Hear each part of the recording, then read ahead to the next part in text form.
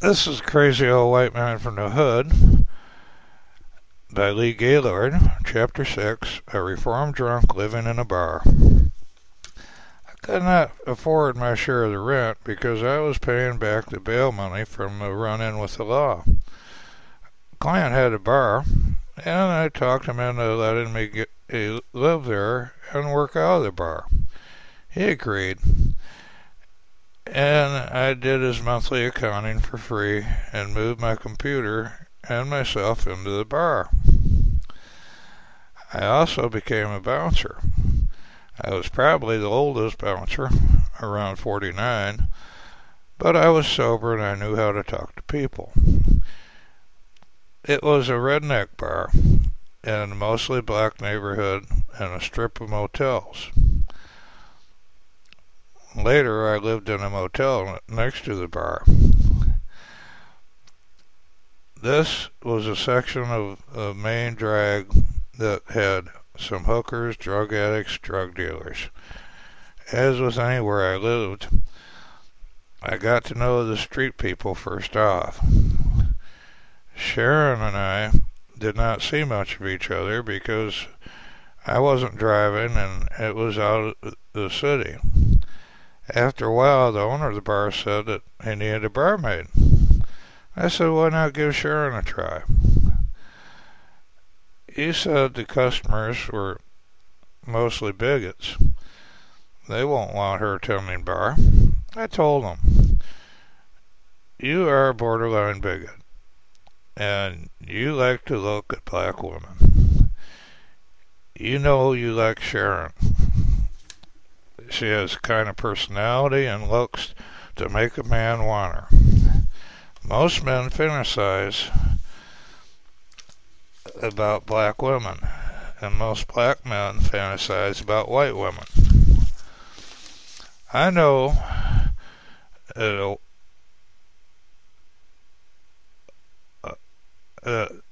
white women like Sharon too. If you bring her in here, I'm willing to bet you that she will make more tips than any of your barmaids ever made. And you will make more too. On her first night, the day barmaid worked with her, and they shared tips. The day barmaid made 3 times as much as she ever did. The barmaid twice as much as it ever did. The word at the redneck bars was there's a cute little black bitch tending bar and a nightlight. That brought in more customers. As long as she worked there, the bar made more money than before. It did not make as much as the first night, but it improved greatly.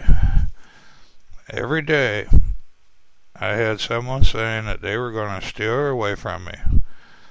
They all failed. I met a young guy who said he was a Golden Gloves champ. Problem was that almost every word that came out of his mouth was a lie. One day he borrowed $20 from me. I never saw it again. He helped a friend of mine, and then a friend of his. He stole some tools from my friend's friend. He also owed my friend money. Then he had the nerve to badmouth me to my lady when he tried to get her for himself. What really made me mad was that when he tried to borrow money from her, from me, I turned him down, so he went to my lady. She said no. I heard about it and I told him off. Later that night he told me he was a narc. I tried not to laugh in his face. Narc would never tell me he was a narc. Everyone knew that I knew the dealers. The next morning I was talking to a friend he owed. We decided that we were fed up with him, so we decided to drop a dime on him. We went to the restaurant, where he always had breakfast. The clientele was varied from businessmen to hookers. Dealers also ate there. We spread the word that our friend said he was a narc. A dealer told him he better leave town and not come back. Never did see him again. After a month, Sharon got sick and had to quit. After a while, he needed a bartender, and I was able to get the motel room with what I made from bartending. When I tended bar, the clientele became mixed. My customers were workers from local businesses, regulars, hookers, and drug dealers.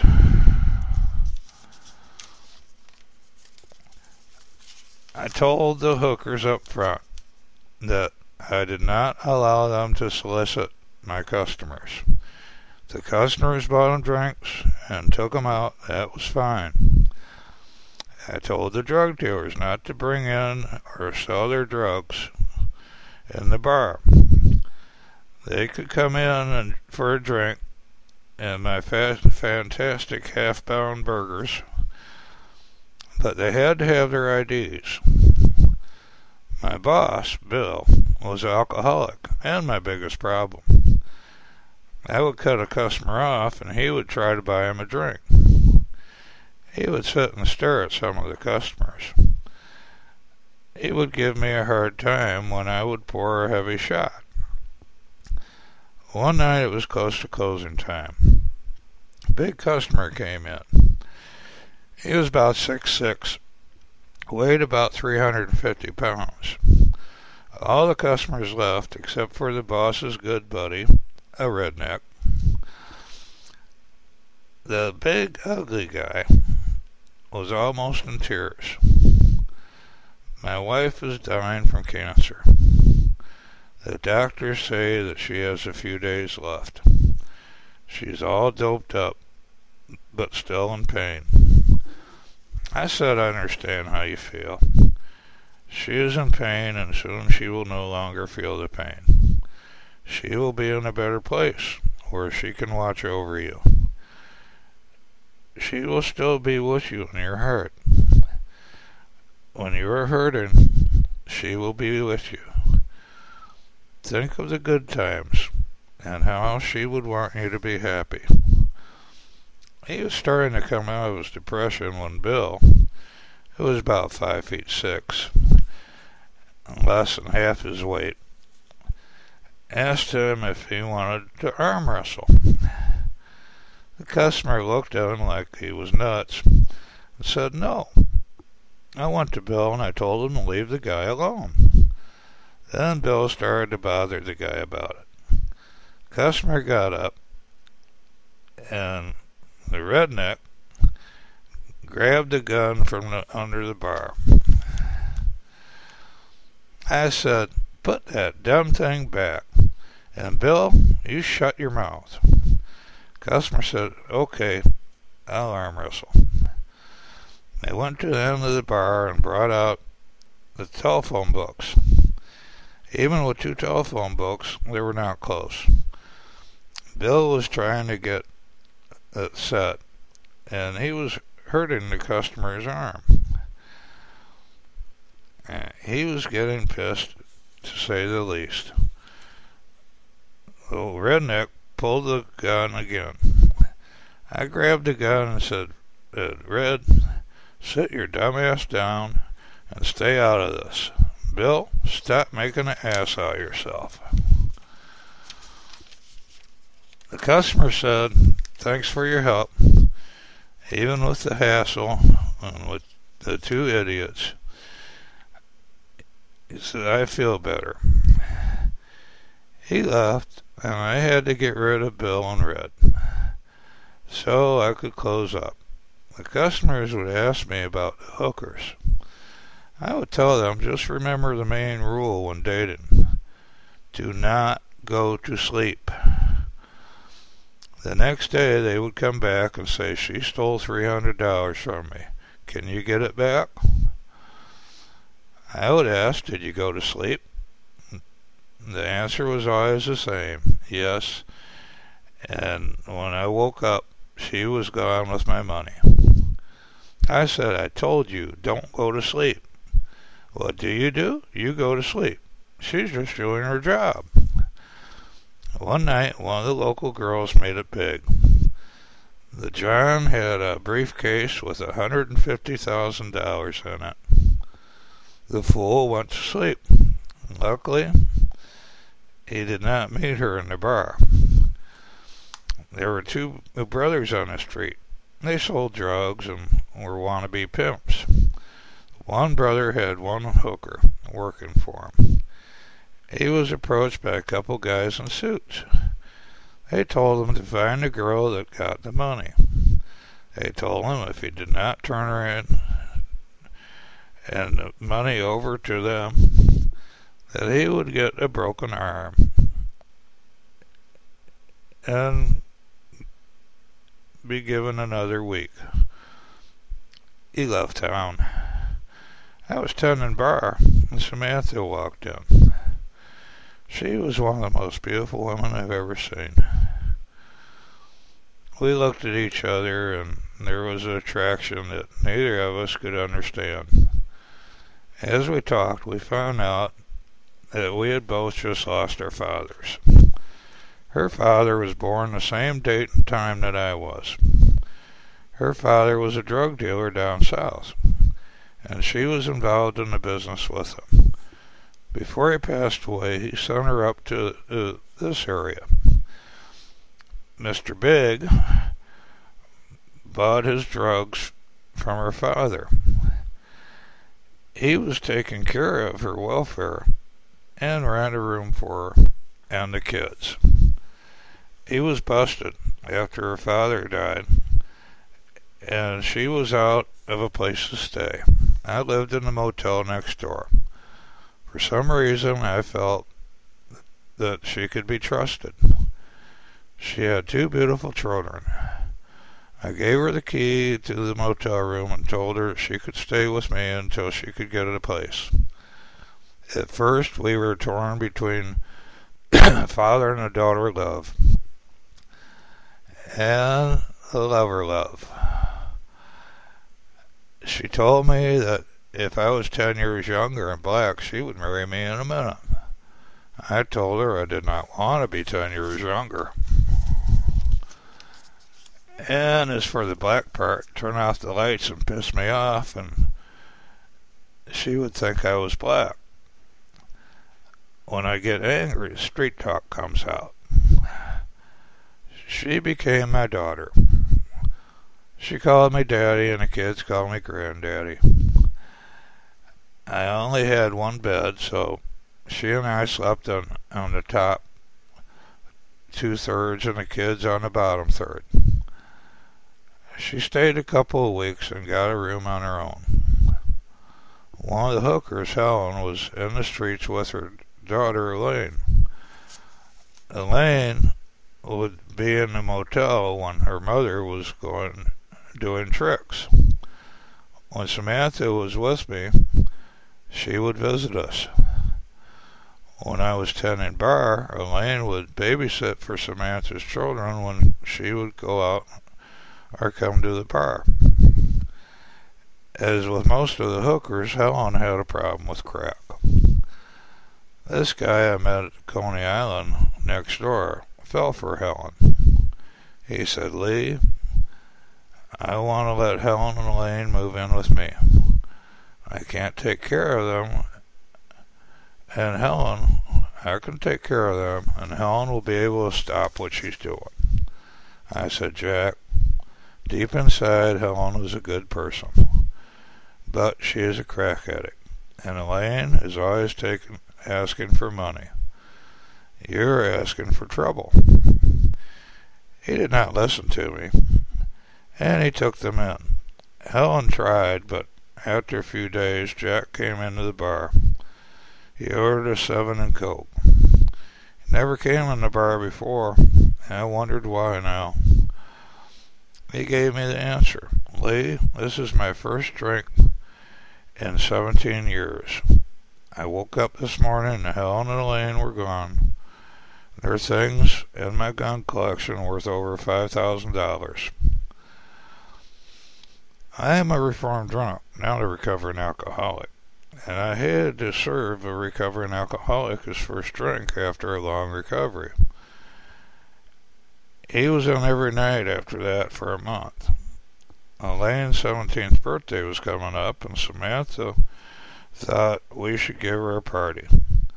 The boss said that we could use the bar as long as it was over by 3 in the afternoon. Samantha decorated the bar.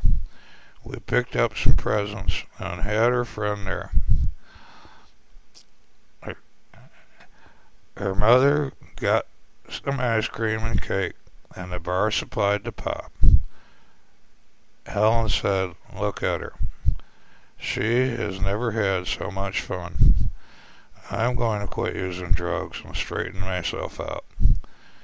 Helen got a job that lasted a week when Elaine wanted things that Helen could not afford, and she went back to the streets.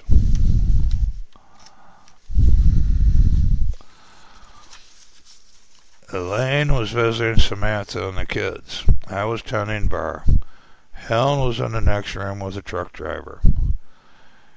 He had $98 between the mattress and the box springs. After Helen left, it was gone. He called the police. Samantha and I were thrown out because Elaine was with us, and they figured that we were in on it. We went to a friend's place for a month. Then I moved downtown, and Samantha became a live-in house cleaner for her older man. One night, the boss was talking to this black man outside of the back door of the bar. This customer thought the boss was having a problem. He wasn't, and started to go out there to kick some ass. Now, this clown was about 6'2", 300 pounds, and 30 years old. I was 6'1", 250 pounds, and almost 50 years old. I got in front of him and told him to back down. He kept coming. I threw him up against the wall and told him that if he did not sit back down, I was going to kick his ass. The next day he was sober and asked me if I threw him against the wall. I told him, "You own a bar, and you should know that the biggest problem when there's trouble is when a drunken customer gets involved. If you do it again, I will kick your ass." He said, "I used to break bones for a living." I said, "I still do." Never had trouble from him again. The day bartender and her daughter's boyfriend were in the bar. The daughter and her boyfriend were arguing, and it was getting close to blows. The mother said that she would talk to her daughter and asked me to talk to her boyfriend. We went over, and as I was ready to approach him, a customer grabbed his arm. He thought it was me and swung at me and connected with my jaw. Realizing he made a mistake, he apologized. I understood and accepted his apology, but I was hurting for 3 weeks. From that point on, I knew there was going to be if I knew there was going to be a problem, I went to the customers I thought would get involved and said, "I'm going to have to cut a customer off. He will argue with me, and it will look like a fight is starting. Just sit down. Do not get involved unless I ask for your help. I would have to kick your ass for trying to help."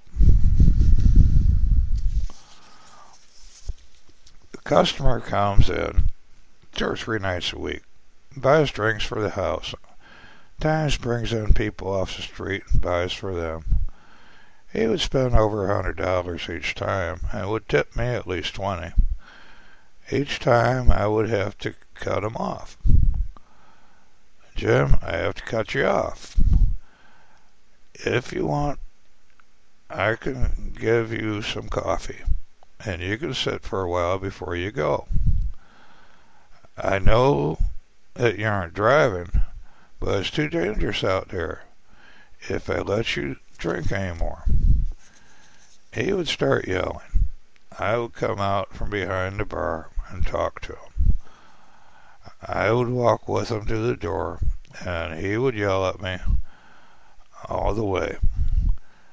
We would get to the door, and he would thank me and go home. The other customers would cheer and clap their hands, and each gave me another tip.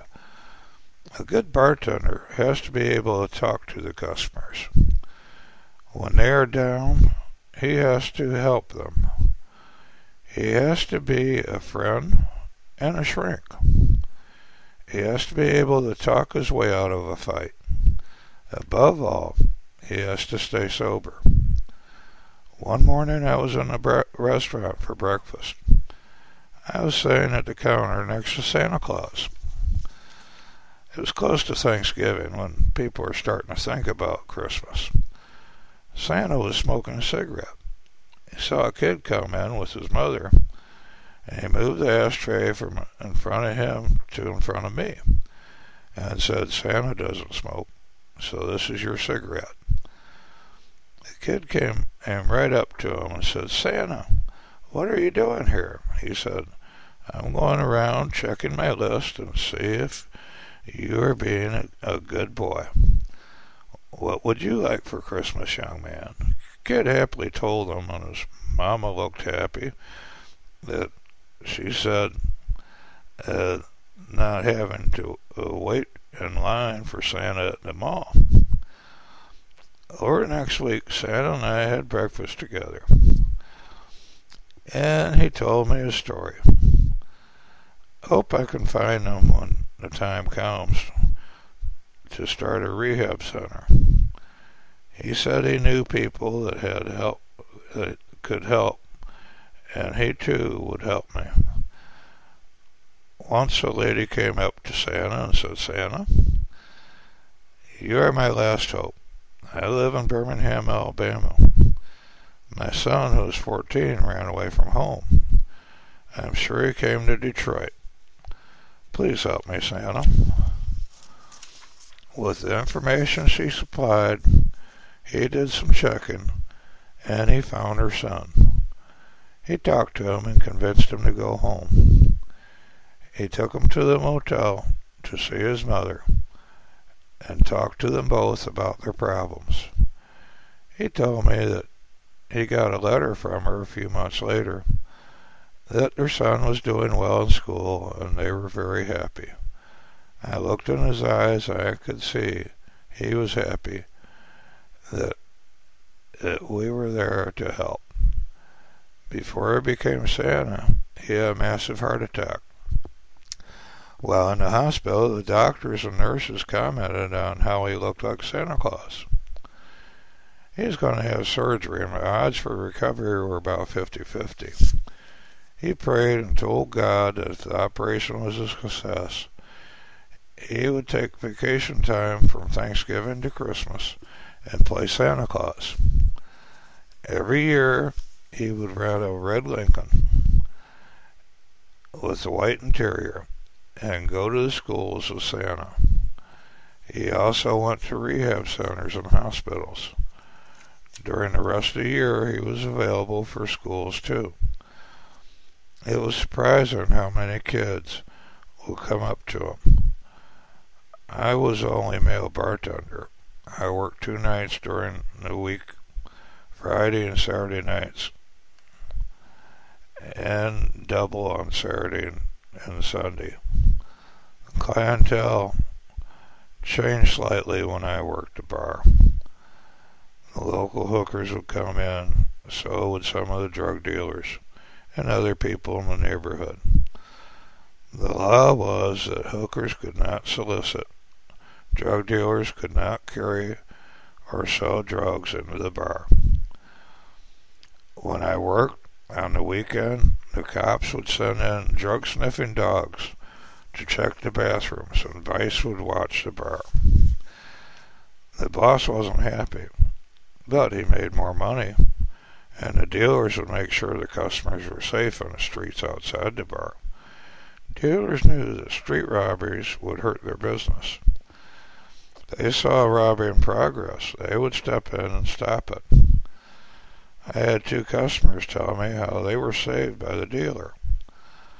One night, a guy came in the front door and went into the bathroom. Another guy came in the side door and went into the bathroom. In 5 minutes, they came out and left the way they came in. The boss was there, so I told him to watch the bar. I followed the guy out the front. He went to the back and got in the car with the other guy. I went to a dealer and told him that it looked like they were going to stick up the bar. I went back to the bar and placed 2 guns in convenient places behind the bar. The boss asked what was happening. I told him that he might get robbed. The dealer came in and said he found the guys and convinced them that it would not be healthy for them to mess with me. He and the boss shot a game of pool. He had a black cane with a gold handle. The boss said, "That's a nice cane. Can I see it?" He was looking over it and he turned the handle, and lo and behold, there was a sword. I had one of those for the nighttime in the hood when I was alone. And it had a 5-inch butterfly knife too. They both looked at me, and I smiled. "I need one of those," I said, as the boss was standing there with his mouth open. That was the boss's "I'm drunk on my ass and I don't know what the hell to do" look. When the boss recovered, he asked me, should I make him leave and not bring it in anymore? "This man just saved your bar from getting robbed. He possibly saved our lives. You do not want to piss him off. Shoot the rest of the game, and I will ask him not to bring the cane in again. For now, I will hold it for him." The guy shook his head and smiled, and he gave me the cane. He played a few more games with the other customers. I gave him his cane and thanked him, and he left. The boss was sleeping with a younger girl. She was 18, and he was 58. Those behind the bar were told that she was 21 and to serve her. His wife knew that he was seeing someone. She came into the bar and a hooker was talking to him. She thought the hooker was the one and jumped her. I tried to get between the two, and Red, drunk as a skunk, tried to pull the hooker off. The girlfriend and the boss were watching. The girlfriend had a shit-eating grin on her face, and the boss had a blank "what in the hell do I do now" stare on his face. Finally, I got them apart, and the buddy out of the way. She accused the hooker of sleeping with her husband. The hooker laughed, said she wasn't. I told the wife that I knew her, and I knew she was not sleeping with her husband. Sad part is that whenever she was in the bar, the girlfriend was there talking to him, and the wife and the girlfriend were friendly. The girlfriend never got caught because she was so obvious. The wife looked 10 times as good as the mistress. A lady came into the bar. She was very upset and said, "My husband and I had an argument. He was drunk and had a 5th of whiskey before the argument. I got out of there, and I think he will come here. Don't serve him, because he probably has had more after I left." Lo and behold, hubby came in the bar. I watched him as he went down to the end of the bar, or where his wife was, and started to argue. He asked for whiskey. I said, I'm sorry, I cannot serve you because you've already had too much. If you sit at the other end of the bar, I will give you some coffee. The boss came in. This is always the low point of my evening. After saying hello to the husband, he went to talk to the wife. The husband was drunk and irrational. He said to me, he is messing with my old lady.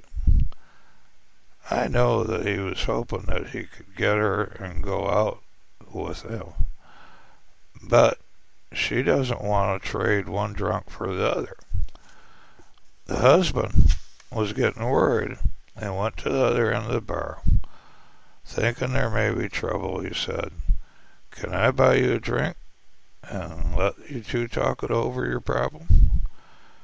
I looked at her and she looked at me. We were both thinking there was going to be trouble. The boss gave them both a drink. I went to him. I asked him to come to the other end of the bar for a minute. I looked at him and said, from now on, could you please stay away from behind the bar when I'm working? Especially do not serve drinks. He and his wife were arguing at home. He was a drunk, and she came here. He came to the bar drunker than you, and I would not serve him. I convinced him to drink coffee and sober up. You come in and flirt with her, and he starts steaming, so you offer him a drink. This bar is a corporation. Is corporations protect you if an employee serves someone who is drunk? If the drunk kills someone, you may lose the bar, but not everything else you own. You served a man that I cut off. If he goes out and gets himself killed, or someone else, it will be considered your fault. The wife saw that I would not serve him. She saw you serve him. She can own your houses and your bar. Please, get your butt out of the bar and do not come back tonight unless you want to be a bartender. He asked, will you get me a beer? I didn't know whether to laugh or cry. Said, I am the bartender and you are the owner. I have the power to cut you off and to kick you out of the bar. You can fire me, but not until after my shift. All I have to do is call the cops and tell them you will not leave, and they can take you to jail if you do not get a ride home. He left, and I talked to the unhappy couple. The man sobered up a little, and they went home. The lady came in and sat next to the guy at the bar. They were pissed, and I think that they had a hand in each other's lap. After about a half an hour, the lady came in on a mission. It was her husband. Before I knew it, she smacked him in the head, called him every name in the book, and started on the other woman. The other woman said, I didn't know he was married. He's not wearing a wedding band. The wife grabbed his hand and noticed that he had another ring on in its place. The guy wasn't stupid enough to realize that you could always tell there was a ring there. The wife said, get your ass home and pack your things. Do not be here when I get home. Where are you going? He asked. Let me see your wallet, she said. He gave it to her, and she took the money and threw it back at him. She continued, "Your girlfriend and I are going out on your money. Hopefully we will get laid." She gave me a $5 and left with the other woman. The husband said, "That's my money." I looked at him and said, "No, it's mine. She gave it to me. I'll buy you a beer." "Thanks, I guess I was screwed up," he said, like a hurt puppy. I asked, "Is this the first time?" He said, "No, the third." I told him, "I think it is time for you to go like she said." I never saw either one of them again. Really didn't want to. When you tend bar, you sometimes feel like a cross between a shrink and a preacher. Maybe someday they will let bartenders perform wedding ceremonies. I talked to the customers. When they were down, I would usually help them up. I had some regulars that tipped me very well.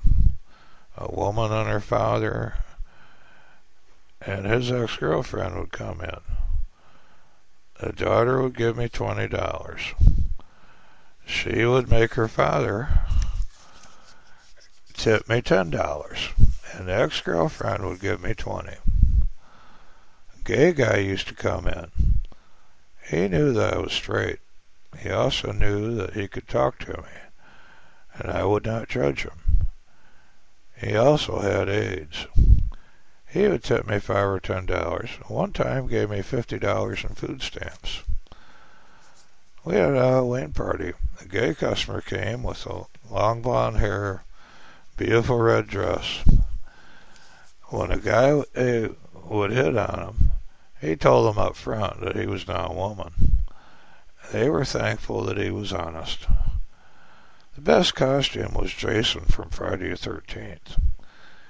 He was about 6'4". He just stood in the corner holding a machete and stared at everyone. You would look at him and shiver. No one could figure out who he was. I had talked to his wife half the night, and she said he was visiting family for a week. If you looked into his eyes, you could see deep, dark pools. No movement. When you were looking, he would not even blink.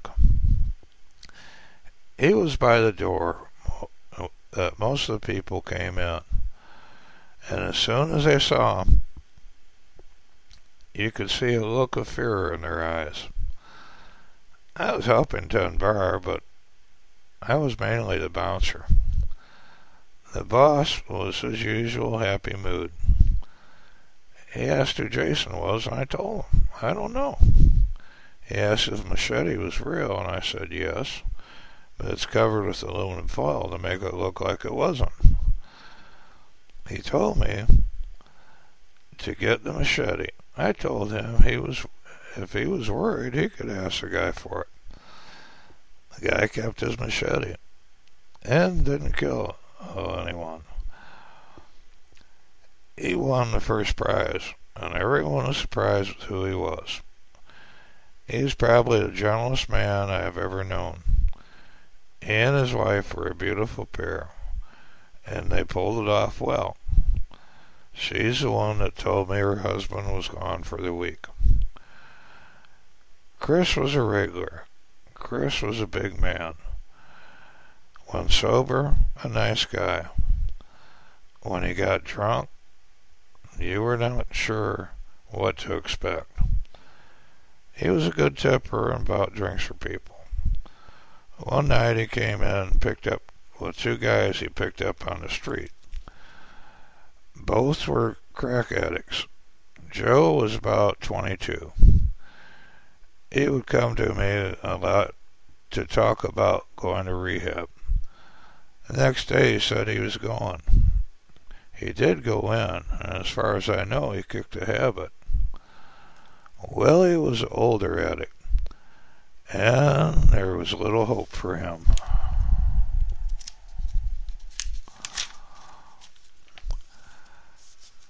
Chris gave them each $10, but he bought them drinks. Joe kept his and only had drinks that Chris bought him. Willie spent most of his because he could not wait for Chris to buy one for him. Chris would play the oldies on the jukebox and walk around the bar. When I figured that he had an hour to go, I went to the other customers and said, I'm going to have to cut Chris off soon. When I do it, will you look like I am going to have a big problem? I can handle them, and I want you to sit back, relax, and enjoy the fun. Chris surprised me. He ran out of money before I cut him off. He ordered drinks for him and his buddies. I passed out the drinks, and he went into his wallet, and it was empty. He said, I'm out of money. Can you put it on a tab for me? I said, sorry, Chris, I can't. If they don't get paid for, then they come out of my pocket. I go without food. I can't do that. I looked at Joe and Willie and said, Willie, seems like you spent your money. Joe, I know you still have yours. I think it's up to you to pay the $8. Before he could say anything, Chris said, he doesn't have to pay my debt. I said, Chris, all three of you were drinking. All three of you owe the tab. I don't care who pays for it, as long as one of you pays for it. Joe is the one with the money, so Joe is the one who has to pay. Joe said, Lee's right, Chris, I'll pay. Joe paid, and they went out of the bar in the back door. I heard a thud and went to the back door, and Chris was out cold. His buddies picked him up and carried him home. The next day, Joe went to rehab. Never saw him again, which means he probably made it. The next night, Chris was in the bar alone. He said 2 big black guys robbed him. I told him that he blew his money in the bar and passed out. 2 black guys carried him home. Whenever I had a problem with a customer, I talked to him or her out of the bar. If it was real hairy, I got a standing ovation and good tips. As the title suggests, this was a redneck bar. I am a reverse Oreo. The two do not normally mix, but the customers liked me, and they tried to hold their bigotry in when I worked. When I worked, there was a mixed clientele. The boss was a redneck too. A mixed couple came in, a white man and a black woman. They were at least 40, and the boss told me to card them. I looked at him like he was crazy, and the customers looked at him like he was crazy, because he was crazy. The lady asked as she pulled out her driver's license, "Why is he carding us?" I answered, "Do you want the truth or bullshit?" "The truth. He's a bigot." "Okay." Female customers liked me because they knew I dated black women. They could talk to me knowing that I was not going to try to make time with them. They could come to me with their problems, and that they could not talk to another man about. But a man would have the best answer. They knew I would be honest with them. One customer met his wife and married her in the bar. There would be nights that 3 of us would be the only ones in the bar. And one of those nights he said, "If you miss that shot, you'll have to take off your top for the next game." She missed it, and she took off her top. Hubby knew that he didn't have to worry about me. I'm human, and she did look good. He went out of town for a month and asked me to spend some time with her so that she didn't get lonely. I did, and nothing happened. We knew all the friends. We were all friends, and nothing would happen. I could not do that with another man's wife, especially when he was good to her. If he was ex-con, killed somebody in a fight. I would not want to piss him off. One night, Jack was in. He was having a few, and another customer's son, Jim Roy, said to his father, Ray Rob and Uncle J Job, that Jack sold him his first drugs when he was 18. Ray Rob said that the guy got his son started on drugs 5 years ago when he was 18. Cost the family a fortune in rehab bills to get him clean. We're not going to do anything here, but when he leaves, we're going to beat the shit out of him. I said, I'm not defending drug dealing. Jack has been out of the business since then. He recently got out of prison, so he has already paid for it. Your son was old enough to say no to his buddies. It was his decision to buy and use the drugs. He has no one to blame but himself.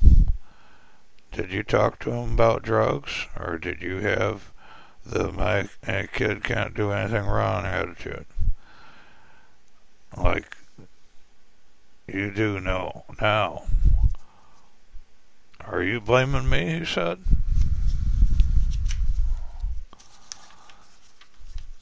Not necessarily. I'm saying that if anyone is to be blamed, it is your son and not you. If Jack wasn't around, he would have gone to someone else. J. Job said, if you call the police, we'll kick your ass.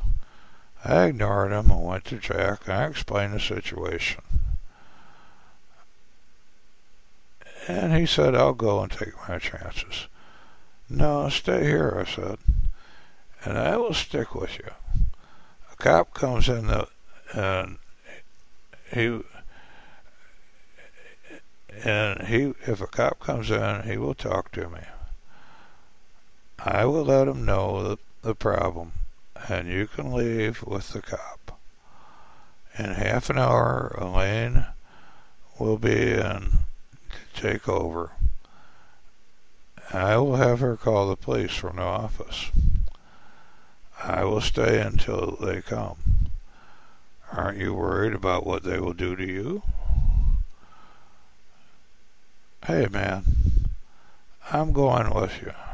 Tomorrow, they will have forgotten about it. They did.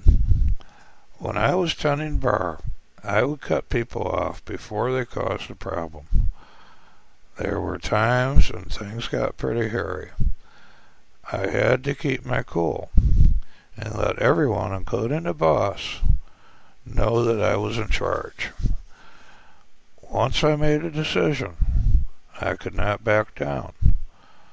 On some Saturday nights, police would set up decoy operations and the catch car would be parked in the parking lot to penalize me. They pulled over drunk drivers and got them to plead guilty to solicitation so they would not lose their driver's licenses or have higher insurance rates. The figures look great for a decoy operation, but I'm willing to bet that 90% of the busts were drunk drivers. Next chapter is chapter 7. It's called Downtown.